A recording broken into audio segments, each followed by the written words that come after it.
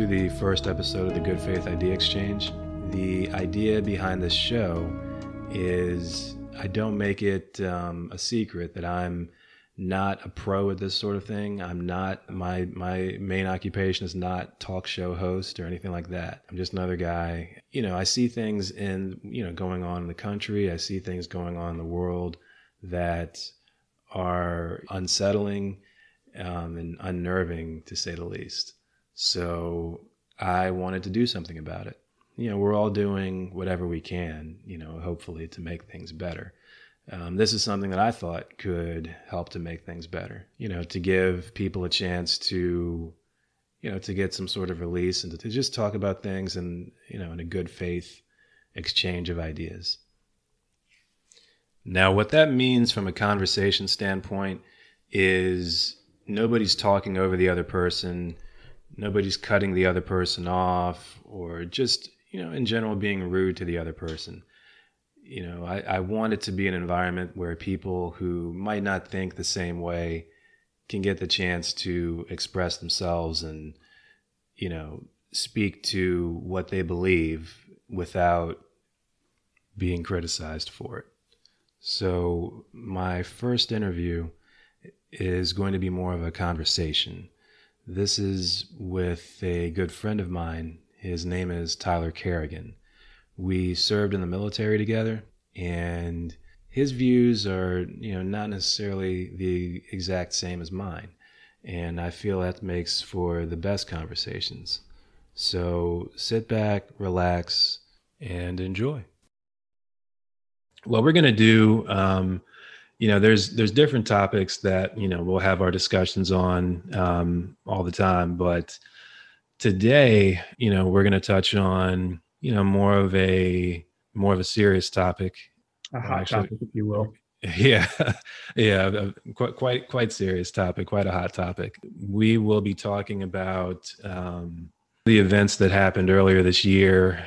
So this will be especially about the protests and riots that followed the murder of George Floyd at the hands of police officers. And again, this will be more of a serious conversation. So, it won't be, won't really be a bunch of laughs and everything today.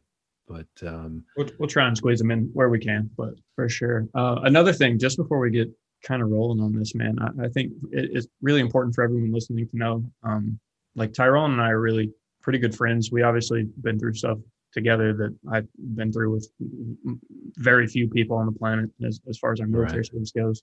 And the reason that these conversations, we are still having them, I've been out of the Navy for 3.5 years and we're still keeping in touch. It's because these conversations are really, really important, for us personally, because it kind of helps to stretch you a bit and broaden your mind and your horizon, give you more perspective. But also, it's something we thought would be really important to bring to everyone, just because we come from different backgrounds and have, very different outlooks on the world sometimes. And sometimes those things overlap and that's great. But we really just wanted to get out here and exchange some ideas in good faith, which kind of was a bit on the nose for the name of the podcast. But we wanted everyone to kind of know ahead of time, like, hey, we are having a trusted conversation with someone that I respect, and I look forward to seeing where we go with this. Yeah, absolutely. Thank you. I really appreciate you putting that out there, because that's absolutely right, man. I feel too like a lot of people, when this first happened, when everything first started, end of May, beginning of June, I felt like there were so many people who were starting to open up and really want to talk about things that in the past I'd never really seen open conversations about. I hadn't seen quite the same, the same willingness to really be honest and open about certain issues of race in this country, certain political conversations,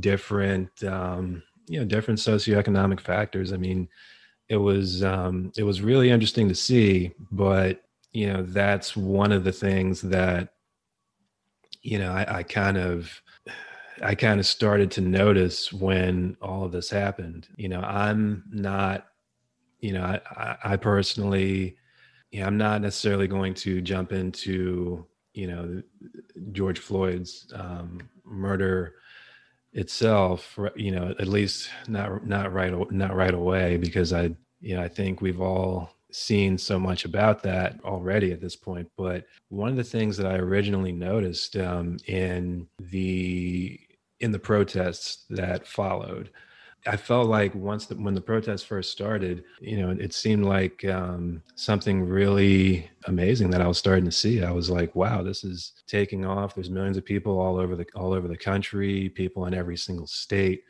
outside protesting. There are people in different countries all over the world doing this. And, then I remembered I had started to see some things like different videos starting to float around YouTube, like the sketchy looking dude in the umbrella and the full mask, walking by an AutoZone out. I think that was in Minneapolis, and starts smashing out windows just kind of randomly. And Yeah, I saw that one. Nothing else is really going on around him. And one of the protesters follows him back, is like, what are you doing, and one thing of note, which I'm sure I'll have previously mentioned before this even gets started. This is an adult conversation, so for these kinds of conversations there will be some adult language. Just expect that. Know that it's coming. Earmuffs. Just a little heads up. But the protester follows them, and he goes, what the fuck are you doing?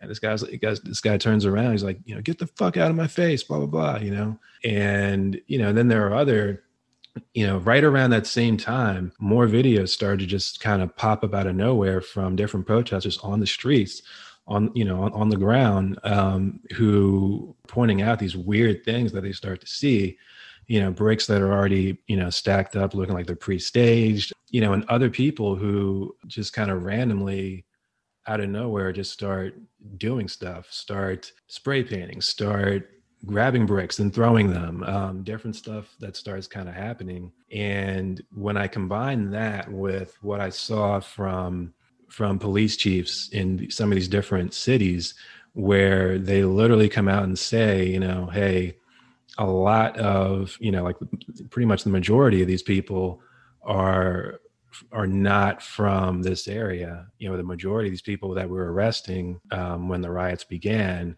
were out of town. They weren't even from that area. It definitely gives a feel that these riots were, that these people, who were doing a lot of the rioting, the majority of the people who were doing a lot of the rioting came there came there to riot. They came there to fuck some shit up, and their actions did not have a message attached to it.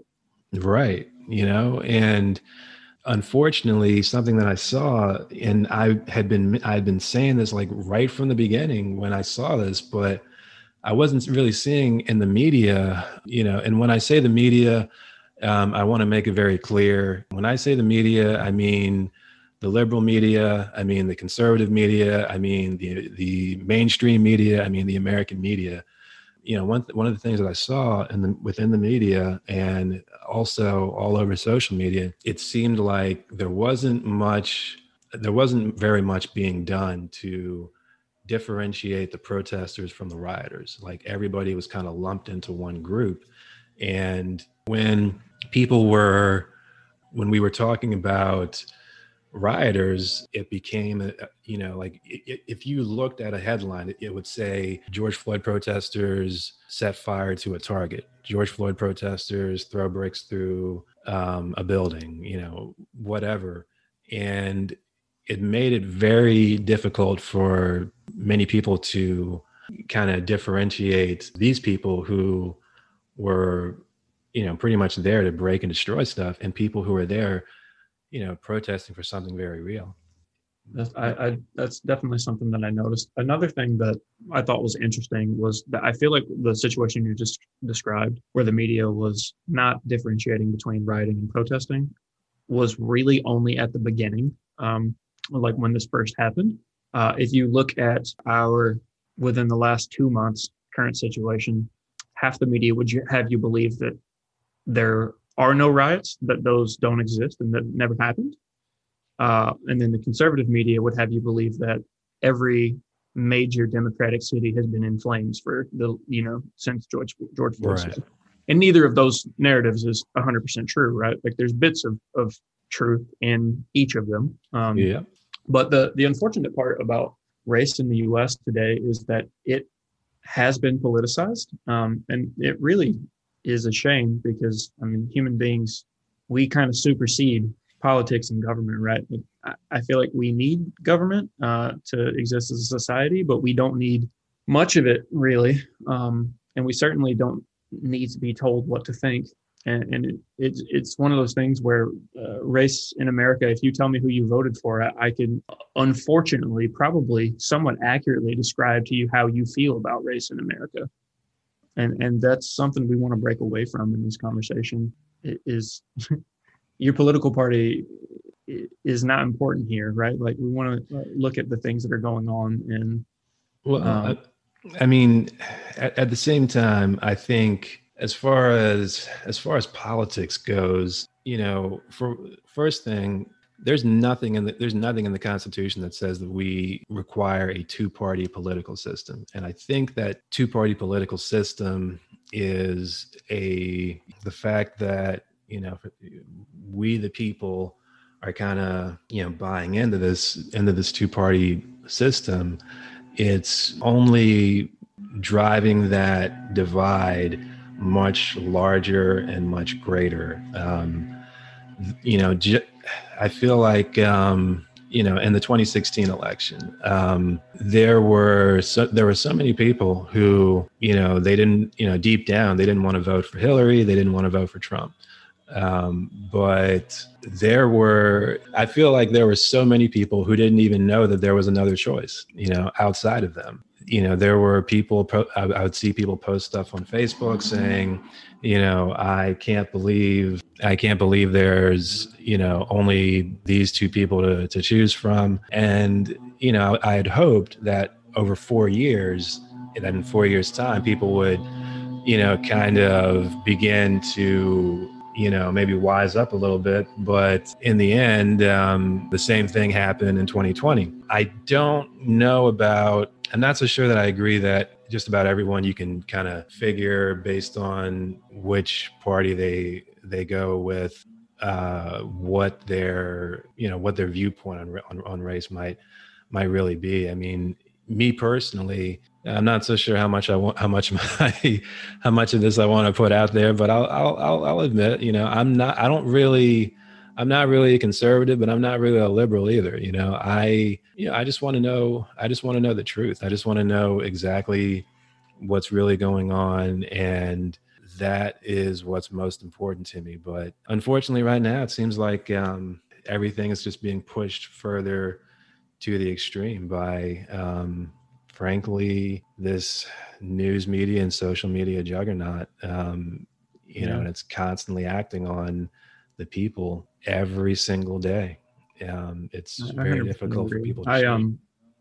I know that we're now totally off topic here, but I know this conversation is a good one. So let's have it. I don't know how we get away from the two-party system. That's something that I've thought about, and I feel like right now a lot of people, probably the majority of people, are voting for what they feel is the lesser of two evils. Like, right. I think if I had to guess, you have an older generation who grew up on what they felt like was pretty reliable news. And I feel like those people are what you could call Republicans and Democrats, right? Like where they are kind of along party lines, so to speak. And then I feel like you have a newer generation of people who, were very just anti-Trump. He was obviously the most polarizing personality we've had in politics to date, and I think that was definitely, a group of voters who were just, I don't care what my values are, but not that guy, right? Similar to how people did with Hillary in 2016. And then I feel like you're starting to get people who have, their political persuasions, right? Where you maybe are liberal or maybe you're conservative, but you might not be a Democrat or a Republican, so to speak, right? Like you don't have to love everyone who's a member of the party, right? You might just be like, God, like I really don't like this person, right? But this is kind of my values, and this is the people who are going to give me the best chance to get it done. And some people vote strictly off their money, right? Like I know one of the big things that played in for me this past year was taxes, right? Like I don't want to pay any more in taxes. I didn't realize until I got out of the military how much taxes actually were. Yeah. And now I'm like, Uncle Sam, please keep your hand out of my pocket. Thanks. Right. So I, a big part of my decision was like, I don't want my taxes to go up, and certainly not to, pay for what I feel like could be other people's responsibility. So I suppose I've now told on myself, but yeah, I don't know how we get away from the two-party system though, because I think that the third parties, right? Like there was obviously like the Libertarian Party this year. We have a Green Party every year, right? But with the way that voting works, and truthfully, the fact that I think people are casting their vote not necessarily along the closest lines to their views, but who they think is going to get in to power. I feel like those votes, like as much as it sucks to say like, oh, your vote's not wasted, right? Like, but truthfully, it kind of is if you're casting a vote for someone who is not going to have even close to a majority. Like I don't remember an election that I've been alive in where a third party candidate got even 10% of the vote. You know what I mean? Like I just don't remember the last time that was actually viable. And so I feel like, the memes where it's like, it slowly shows the guy dressing himself as a clown. Like I feel like that when I hear people say like, oh, I'm going to vote third party. And I'm like, well, I totally respect what you're trying to do.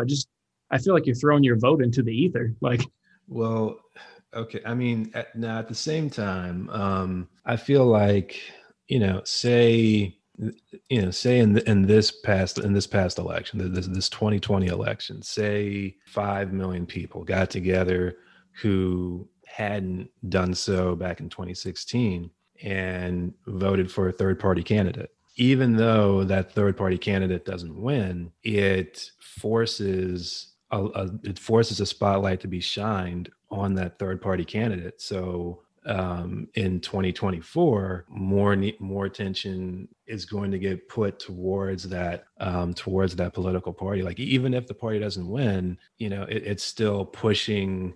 It's still a step in the right direction. I don't know. That's just kind of how I felt. Like, I mean, at some point, things need to start to change, and it has to start somewhere. So I think that I'm on the same wavelength with you. And I think I just kind of feel like it's like some type of weird yin and yang, snake ate its own tail kind of thing. Because like it requires people to vote in order to get third party momentum. Okay. Right. But people have to be able to get through their own skull. We probably aren't going to win this. This is maybe setting up for the future, right? Mm-hmm. So you're asking people you kind of are initially asking people, hey, we're not going to win, right? So you are throwing your vote into the ether, but we need enough people to throw their votes into the ether so that next time it looks like maybe there's a chance. And you have to do that for more than one cycle because one election cycle isn't going to do that. So I don't know, man. I don't know what the answer to that is because I'm certainly not an anarchist. Like I'm not one of these people who's like, blow the system up. I'm not here for that. I feel like our systems have gotten us further than any other modern civilization. So there's certainly some things that need to be changed in the systems, but let's not do away with them, right? Like don't throw the baby out with the bathwater. I don't know. I don't have the answer for kind of how we get third party momentum without several election cycles of having a dedicated group of people say, look, we're not going to win, but maybe we'll get some attention. All right. So that was some of my conversation with Tyler. as we mentioned in the conversation, we started out at one point and, it's an organic conversation. So it goes from one thing to another. But I hope you enjoyed it. Next week, I will be interviewing Tori Kern, who manages a Youth Street outreach team at House of Hope. More specifically, she manages a program called HYPE. It all deals with fighting against homelessness, especially homelessness for children between the ages of 13 and 24. It will be a really good educational listen. I hope you are able to make time for it.